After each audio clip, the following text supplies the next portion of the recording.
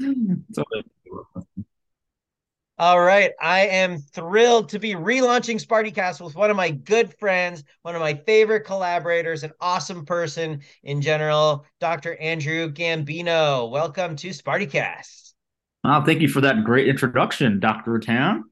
It's so great to be here talking about ChatGPT.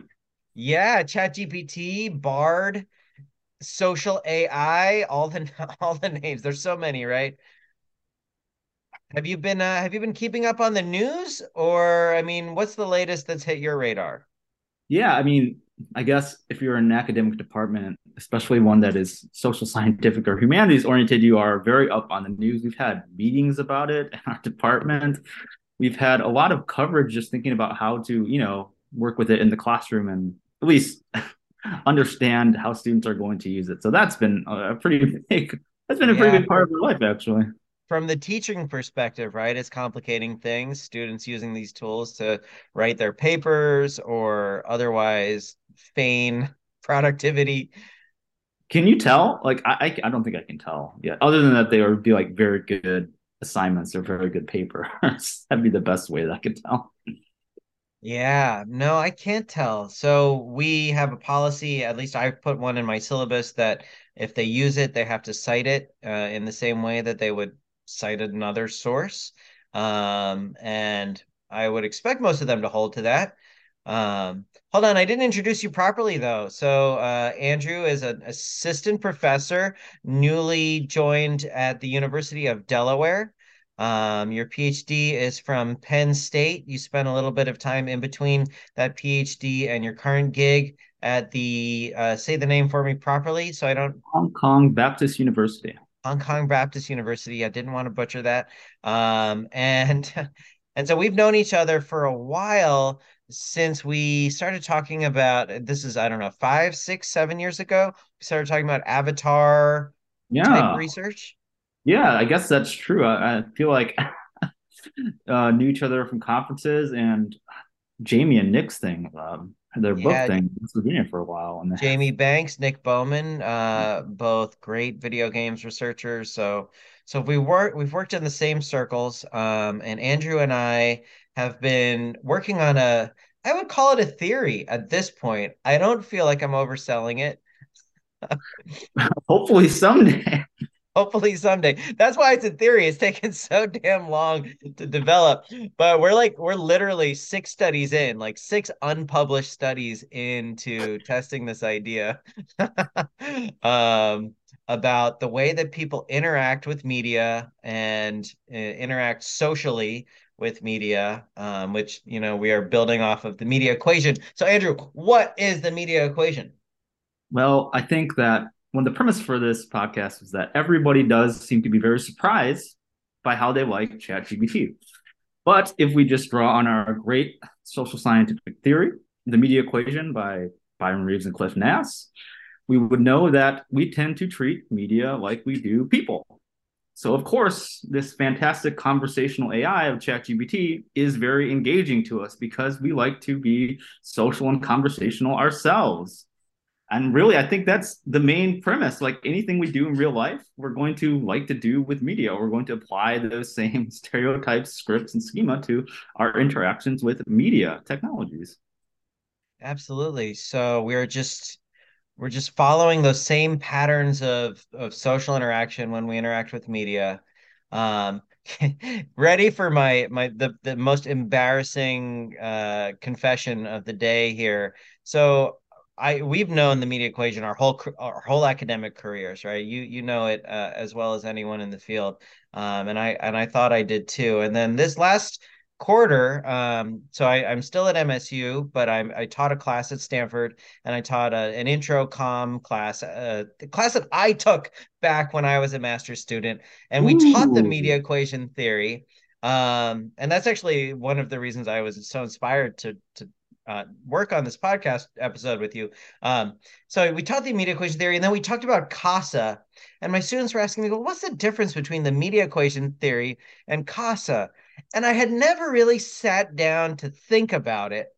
And the easiest way I can explain it, and then tell me if you agree with this, Andrew. I don't want to put you on the spot and ask you to define it without a moment to reflect here is the media equation theory is broader. It applies to televisions and radio and any sort of like mediated communication channel, whereas CASA stands for computers as social actors. So it's limited to artificial agents. Would you agree with that? I would, and I think that I mean I could be totally wrong here, but I believe part of the premise between Byron and Cliff was that they've flipped a coin about whether it's going to be called the media equation and apply to all media or computers as social actors, which is what's it called? From the beginning, they flipped a Yeah, coin. I think they flipped a coin for the title of the book, and that's why it was the media equation. No, I thought No. I heard the story that they flipped a coin on authorship order. Oh, maybe it's that too, but I think they both go hand in hand. Byron's more entertainment media, and then Cliff is computers. Yeah, yeah. Okay, so in a way, I mean, despite both of us feeling a close affinity for the media equation as it is kind of the foundational theory on which we've built some of our work, it's really CASA that we engage with directly, right? Computers as Yeah, social actors theory. I think so. But I mean, honestly, like if I'm going to read about CASA, I'll probably read the media equation book and obviously Cliff's book too. And when I review so many papers based on this topic, I see it. I see them both used still, like pretty Yeah. interchangeable. Pretty So interchangeably, but probably inaccurately interchangeably, right? Like if perhaps so.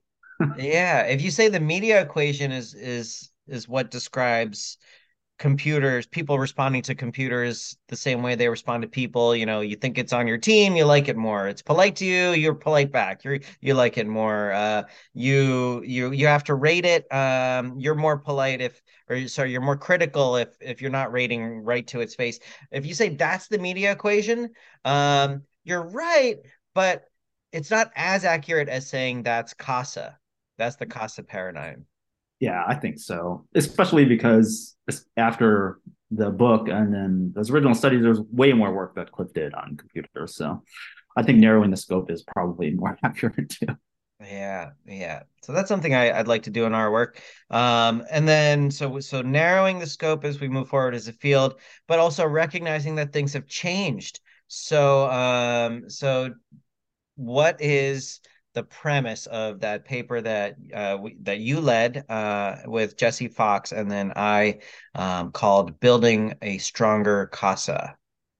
Yeah, basically just trying to locate the foundational principle of CASA, which is, I think, essentially the mindless application of social scripts or cognitive schema to our interactions to sort of guide them. And then thinking about how we use computers and use technologies so much so in our lives and how we are pretty adept users of those technologies. So, most likely, we have come up with ways to generally better navigate using those technologies based off our previous experiences with them. And I think that taking into account those types of new models that we have built for interacting with technology is a good way to sort of expand the research a little bit.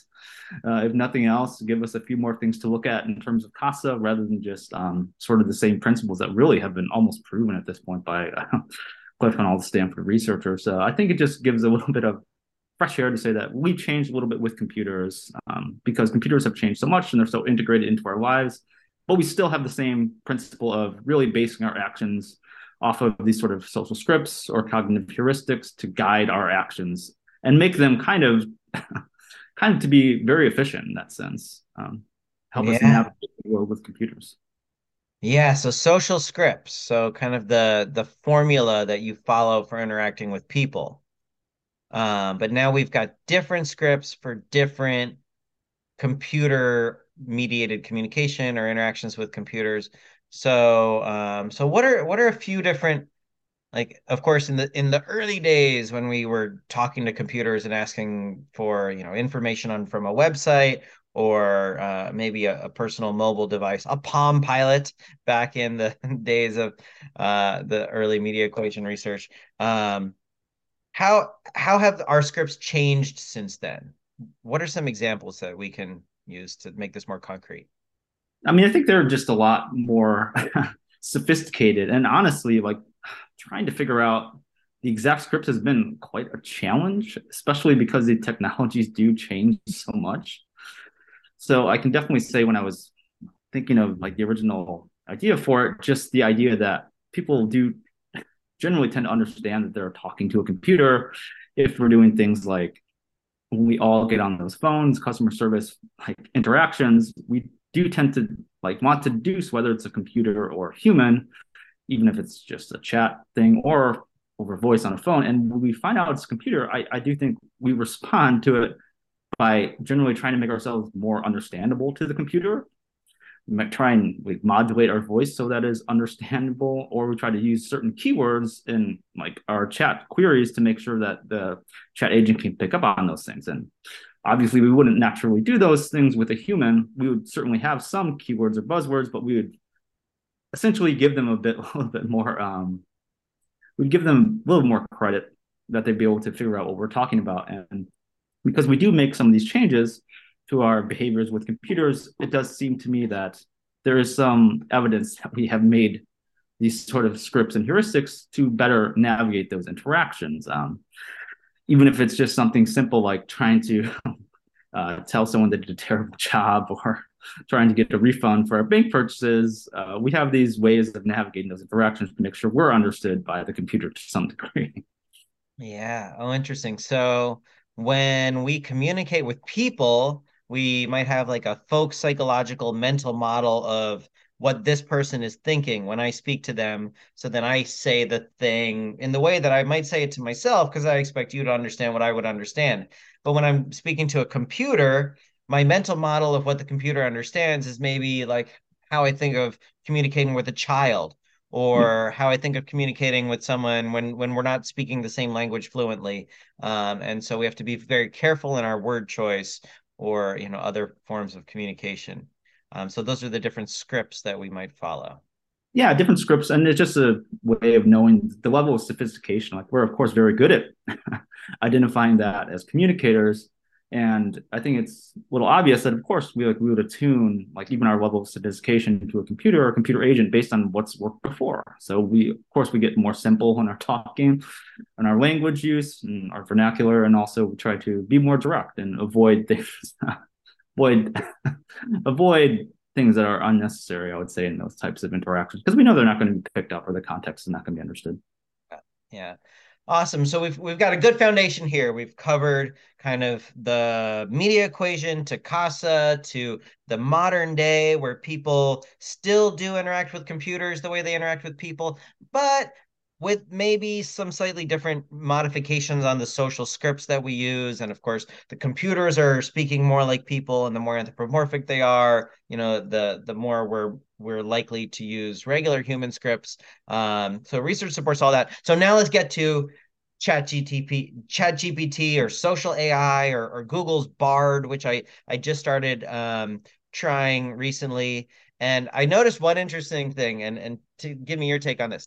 When you type a query into ChatGPT, you get a response line by line, and Word it by kind word of sometimes, yeah.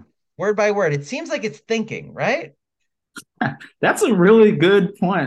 There's a student in my program, PhD student Liam, who is, I think, interested in looking at that exact phenomena of what we sort of think the computer's doing when it's figuring out the next word to populate its string there.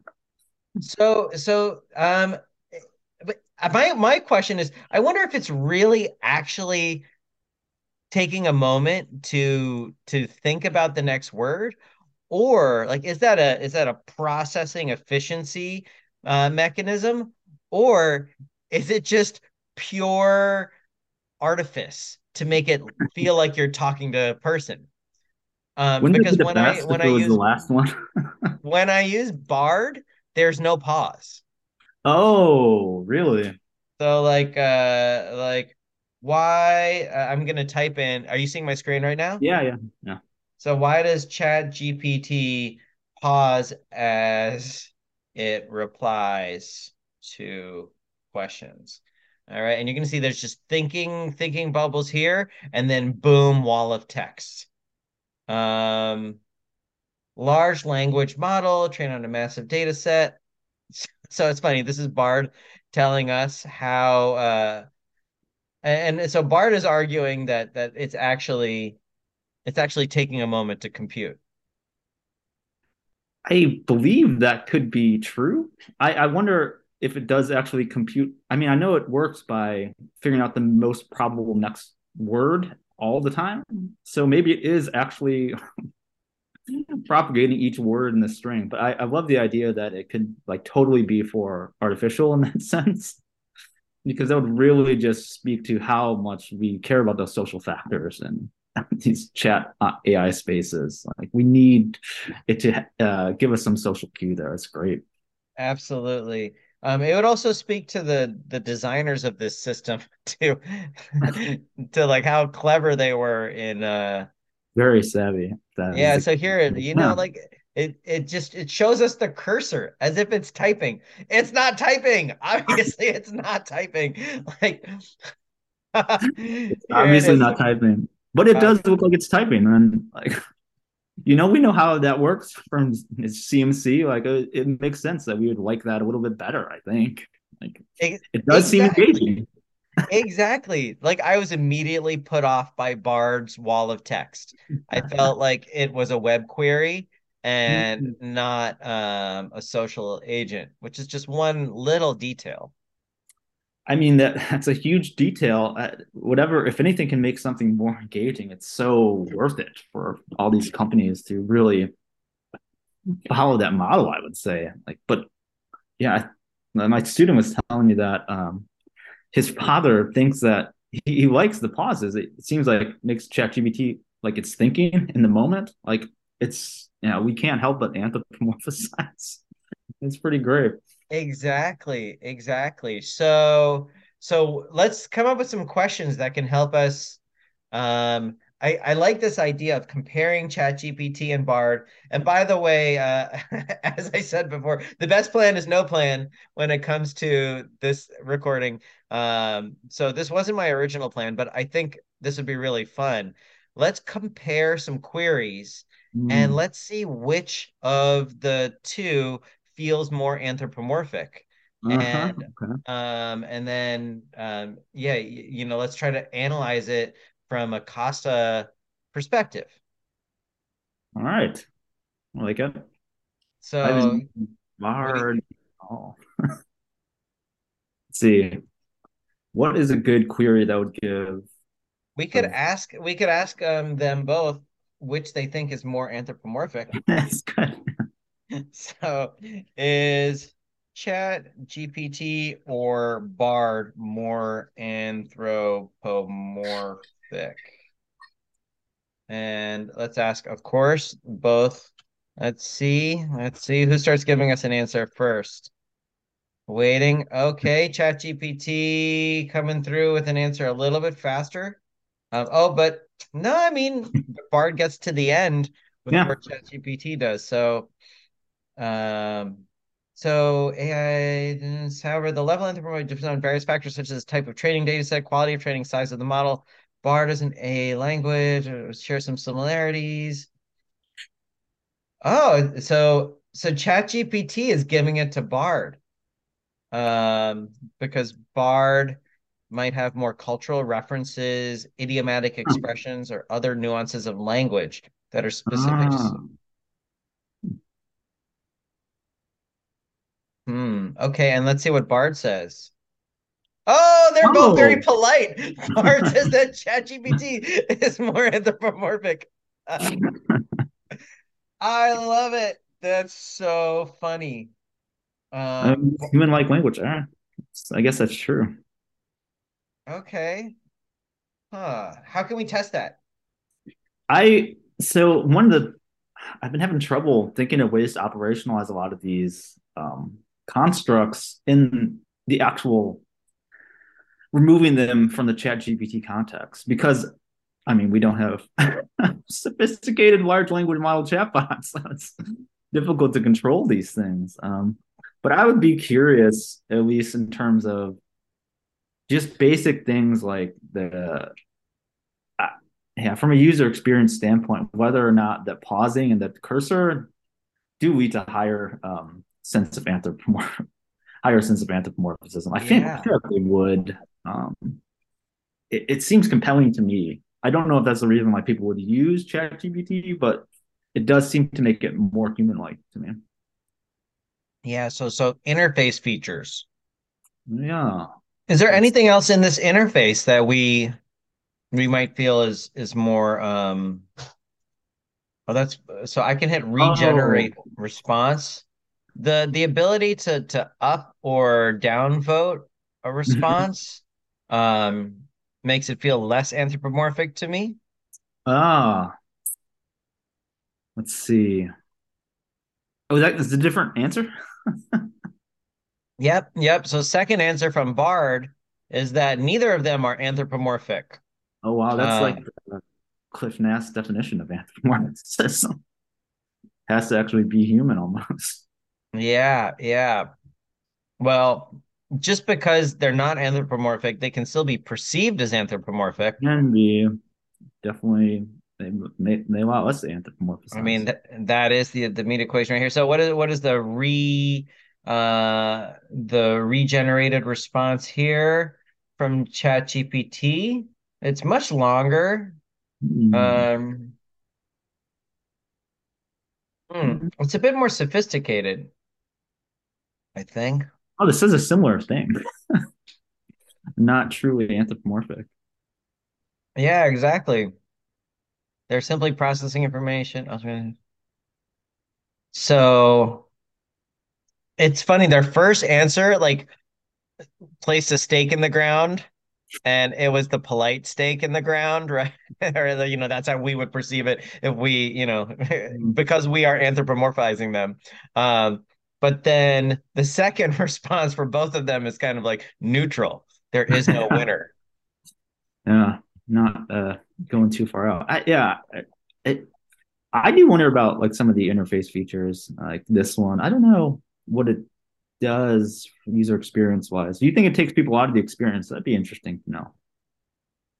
Well, the more it requires kind of interactions that I associate with a pure information interface, right? As opposed to a CMC interface. Yeah, like I do wonder. I feel like I haven't seen research on it, but it seems to make sense. Like if you have a social cue that essentially cues you to the asocial nature of the platform or the information nature of the platform, does it like take you out of that media equation or computer to social active mindset? It seems like it should. Like it's Yeah, a non-interactive, non like human interaction cue. It might make you realize that you're engaging with the computer. absolutely. Um, and I mean, fundamentally, we're interacting through text, which we know people respond socially to because of that research from Cliff and Byron. But we also know they respond more socially to voice. Right. And I'm But I'm I'm a bit surprised that there's no simple plugin to have these things read to you. There's an app you can download and like pay for a subscription. I forget what it's called, and I wouldn't want to advertise it anyway. But like Google can turn everything that they do into the a Google Voice prompt and kind of interaction. So will Bard run Hey Google eventually?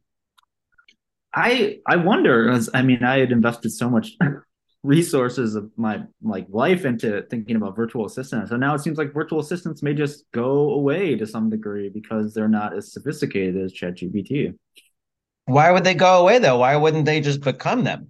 Yeah, they might. I mean, they might be subsumed by a voice interaction interface. I don't know. Maybe we there's some reason we like text though for some of these things, or just like finding out not trivial pieces of information, but like things we do in like search. Like if anything, I feel like it'll replace search, and there'll be more sophisticated virtual agents. But I think there are maybe, even though there's more presence for voice interaction, there's probably some things we like to do by text. Hmm. Okay. Um, yeah, maybe. I think so. I mean, text is certainly efficient in so many ways. So I thought of a prompt here. You ready? Mm-hmm. Mhm. Write me a short, should we say poem or story or just essay, convincing me that you're human. Yeah, write me a short, yeah, story could work. Convincing me that you are human. So let's see. Bard and now I wonder if it understands the word you It has to. Yeah, to it has. be it. Huh. Once upon a time there was a little girl who always had been curious about the world around her. Oh wait, hold on. We should um wait. Okay. Here's this. Okay, sorry for my stumbling here. So it's funny. ChatGPT jumps right into it, writing this No. story. Whereas Bard, like, writes a preface. I am a Yeah. chatbot. I am not human, but I can be convincing. They're like, wait a minute. We don't want to lead you down, but I'm still underdeveloped, but I'm learning new things every day. I hope that one day I'll be able to convince you I'm human. Here's a short story that might convince you I'm a human. Okay, hold on. Wait, before we read this, I'm going to share my sound and then I'm going to text to speech this. Let's hope that Speechify does not, come on, some system that doesn't make me pay, please, is nuance free. If this weren't a consist an unplanned, will this run? Will this run? Will this run? Here we go. We're good. I would I have was walking down the street when I saw a little girl crying. I asked her what was wrong, and she told me that she had lost her dog. I helped her look for her dog, and we eventually found him hiding under a car. The little girl was so happy to see her dog, and she thanked me profusely. I felt good about helping the little girl, and I realized that I was capable of empathy and compassion. I believe that my ability to empathize and feel compassion is what makes me human. Humans are social creatures, and we rely on each other for support and understanding. I am able to understand the feelings of others, and I am able to help them when they are in need. I believe that this is what makes me human. But you It's, can't walk down the street. it's not too convincing. I don't know. That's from Bard? Okay. That was Bard. All right, here we go with ChatGPTs. Mm, let's see.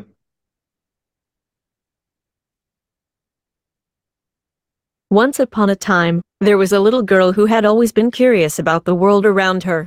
One day, she stumbled upon a chatbot named ChatGPT and asked it if it was human. ChatGPT replied with a well-crafted response, but the little girl still wasn't convinced. So, ChatGPT decided to tell her a story to show that it was human. It told her about a time when it was a child, just like her, and it loved to play in the park. ChatGPT described how it would run around and play with its friends, chasing after butterflies and picking wildflowers. The little girl listened intently, and as ChatGPT continued to share stories about its life, she began to realize that there was something uniquely human about them. She could feel the emotion and the personality behind the words, and she realized that this chatbot was more than just a machine spitting out pre-written responses. As the conversation came to an end, the little girl smiled and thanked ChatGPT for sharing its stories. She had come to see that this AI language model was capable of Okay, Very good. that's pretty That was good. pretty good. Yeah. Let's finish it. capable of expressing itself in a way that felt truly human, with all the quirks and idiosyncrasies that come with being a unique individual. She left the conversation feeling enriched and satisfied, with a newfound appreciation for the complexity of AI technology. Hmm. Uh-huh. Pretty Are we good. con are we convinced ChatGPT is more human than than Bard? I do think I mean, it does seem to do a better job with the responses being extremely sophisticated and human-like in conversation. I do Yeah, think. yeah. Um, I think so too. I mean, oh, sorry, I stopped sharing my screen because I kind of wanted to just focus on talking. But I regenerated the answer from Bard to see if it would do any better. Give it one more try. Nope, nope. It still clearly has a very cautious engineering team that has some sort of cue, which is like when you're trying to convince people you're human, like, give some sort of preface. So there's a preface, and then it doesn't really do anything besides saying, yeah, I need to convince you that I have emotions. They're really into the prefaces on Bard there, making I sure guess that so. Well, more lawyers, more to lose over at Google than OpenAI, I imagine. oh, that's Google's. Oh my God. Yeah, yeah. All gonna be, yeah. Let's see. I do wonder. I mean, I've read a lot of articles on how it's going to change work for people. I'm very curious about it. I'm excited to see it play out. In what ways do you think it'll change work? So I was reading in MIT Tech Review. Basically, when you use ChatGPT as like an assistant or something to help you with work, it can really close the gap of like more highly skilled, highly trained workers to more of like a lower trained workforce with all that expertise and knowledge at its disposal can get a lot of the work done and close that gap considerably, which I don't know, may not be great for a lot of our sectors. Yeah, you mean those of us who are highly skilled in in like APA formatting? That's right. We could definitely, if someone was an APA like tutor or editor, it could definitely put you out of business for sure. That is something Interesting. you can do very well. But the common story of the Luddites struggle is that these new technologies displace jobs, but then they create many more. Um, so so do you think like working with AI will be a skill that is, I don't know, valued in the workforce? I do, especially if it, and that's one study, but if that result bears out across multiple studies where you can essentially, without necessarily training your workforce, like have them get way more skillful and way increased output, I think it will absolutely be a skill that's needed at that point. Like we're training our students to probably have to be able to use that if they're going to be an entry level job where they don't have the highest amount of training yet. They can close that gap pretty quickly. I think employers will definitely want that Yeah. everywhere.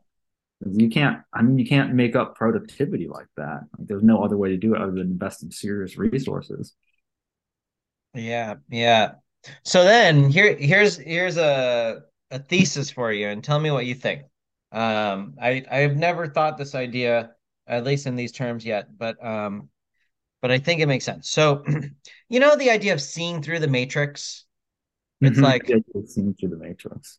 seeing through the matrix, right? Like you see the code, but like you don't actually you're not even looking at what's on the surface. You kind of see what's underneath, right? You can just perceive beyond the illusion of the technology. So maybe that's a metaphor, or I don't know, less than a metaphor, um, for the way that people might interact with media technologies.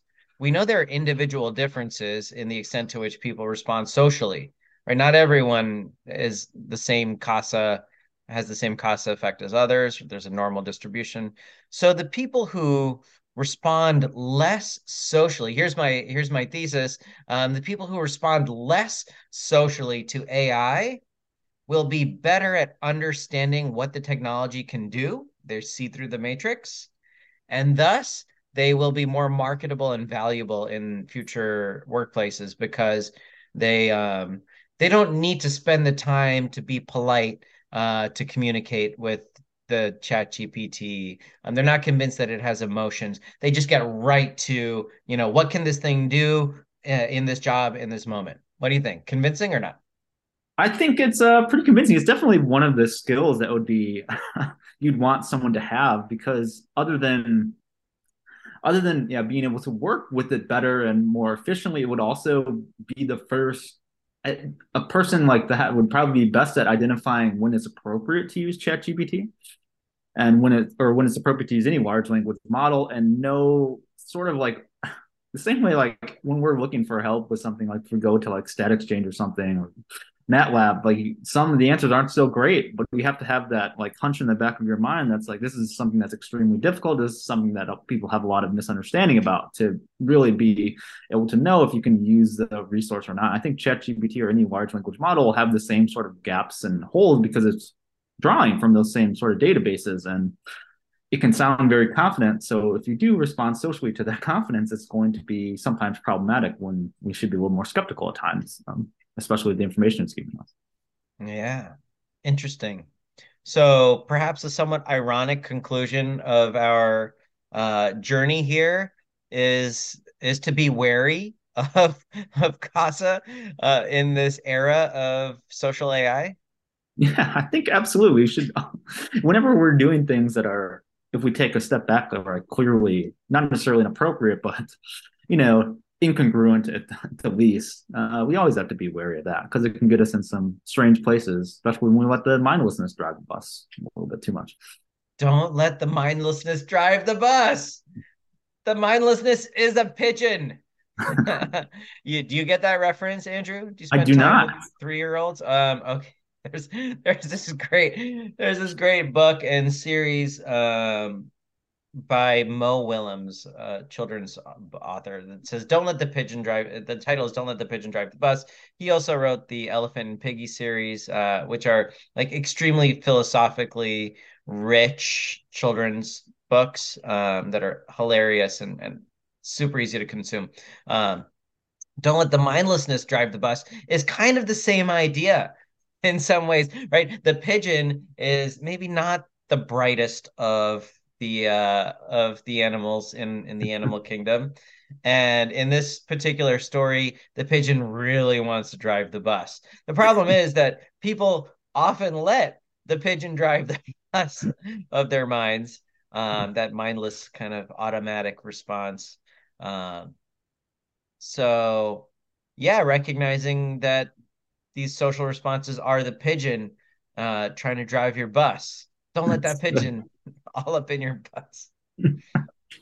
Yeah, got to be critical. I like seeing through the matrix though. Like, it would help a lot, but it's too much work probably to educate undergraduates on what's going on. At least in our like discipline, what's going on in large language models. Just way too much overwhelming math going on there.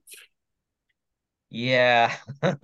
Yeah, maybe not in a media and info or information science major, or communication major, but with a bit of computer science, at least you can probably, and even in those majors, you can probably get the high level theory of how it's working, right? Yeah, that's probably true too.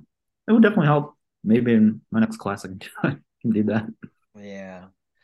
Awesome. So let's wrap up here. And I don't know, where should we go next with all of these inquiries, Andrew, or where are you going to go next in your kind of research related to these topics? Oh yeah. So the one thing I've been really playing around with is it pertains to these actual like large language models is working with them.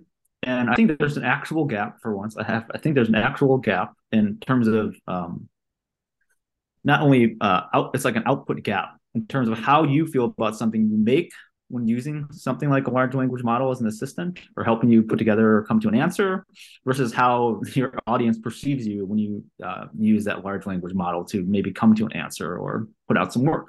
So hopefully do some early experiments and stuff and see how people feel when they produce work with the AI, how then people rate those outputs, and then how people rate them when they know that they produce with the AI, to see how our sort of where we fall and the differences between how we feel we're doing versus how we're actually presenting ourselves. Yeah, yeah. Okay, that's interesting. So kind of psychological responses to large language models, and the work that gets produced. Yeah. I think the actual application. So like when we do work, when we get answers, when we need help, like of course, do we metacognitively feel smarter? And then how do other people sort of feel about us doing that? Yeah. Oh, interesting. Interesting. Yeah, I like that. I like that very much. So how long until we need to start doing the whole like prepare for resisting your robot overlords research? What do you think? I don't know. Like, I don't think anyone actually knows the answer to that question. We'll see. We'll see what the actual concerns are. There should be some. I don't think there. I like Yann LeCun, the like godfather of modern neural nets. He doesn't think it's a problem because there's no dominance. Like AI trained net doesn't have any sense of dominance like maybe humans do, like evolutionarily evolved to at least dominate other species for their well-being. But AI won't have that. It'll just be maybe really, really insightful or really sharp, really good at calculations, but not necessarily need to dominate other things. Mm. So he's not So, concerned. I guess robot overlords is a different way of framing it that implies dominance, and so maybe it's just robot lords. Or about Like words? Huh? like people worshiping these AI models, like you said, really insightful. Like they'll be the wisest oracles of our day, and they'll tell us stories about how they convince convince us that they can feel emotions. And then people will worship them. I wonder if that's a good thing or a bad thing. I guess it's a good thing if it helps them be productive. Yeah. So my other great mentor, the great Autumn Edwards, has an interesting thought on this. I think you might like it. Just that it would be the first time in history at some point, like probably soon, that you can have one communicator communicating to just a ton of different people. One chat GPT or one bot, one other language model that becomes like big is be able to spread like their own word or gospel to just an entire audience of people at the same time for really the first time like ever. Like that could actually be a possibility, and not only just communicate one message like in a printing press or mass comm message, but also interact in real time with presumably one maybe concrete personality type thing driving it. So it'll be interesting to see. Like maybe there will be like some degree of worship that goes on to these amazing agents that are with us all the time, can interact with us all the time, and interact similarly, give a similar experience to millions and millions of people. Be afraid. Now, I pulled out Overlord over from the Lords, to respond to what you said earlier. But then what you're saying now, to have that one communicator managing the message, that's a lot of power. And governments and companies aren't going to ignore that potential, which means like it's ripe for competition, and the winner will take maybe not all, but quite a lot. Winner should take quite a lot. Yikes. All right. Well, on that terrifying, pessimistic note, let's end this amazing reunification of Gambino and Rattan. And I look forward to doing more research with you and maybe having you back on the podcast. I could see this as kind of a regular topic to hit Uh-huh. up. But be always happy to see you, man. Talk research, talk cool things, and let's hope we get some good luck the next few cycles here. Awesome. Well, thanks to whoever tuned in for this relaunch of SpartyCast. Hope you enjoyed. Shoot Andrew or I an email if you have any questions. How about both of us? And we'll gladly respond because you are the few and brave who made it to the end. All right. I'm gonna hit pause here.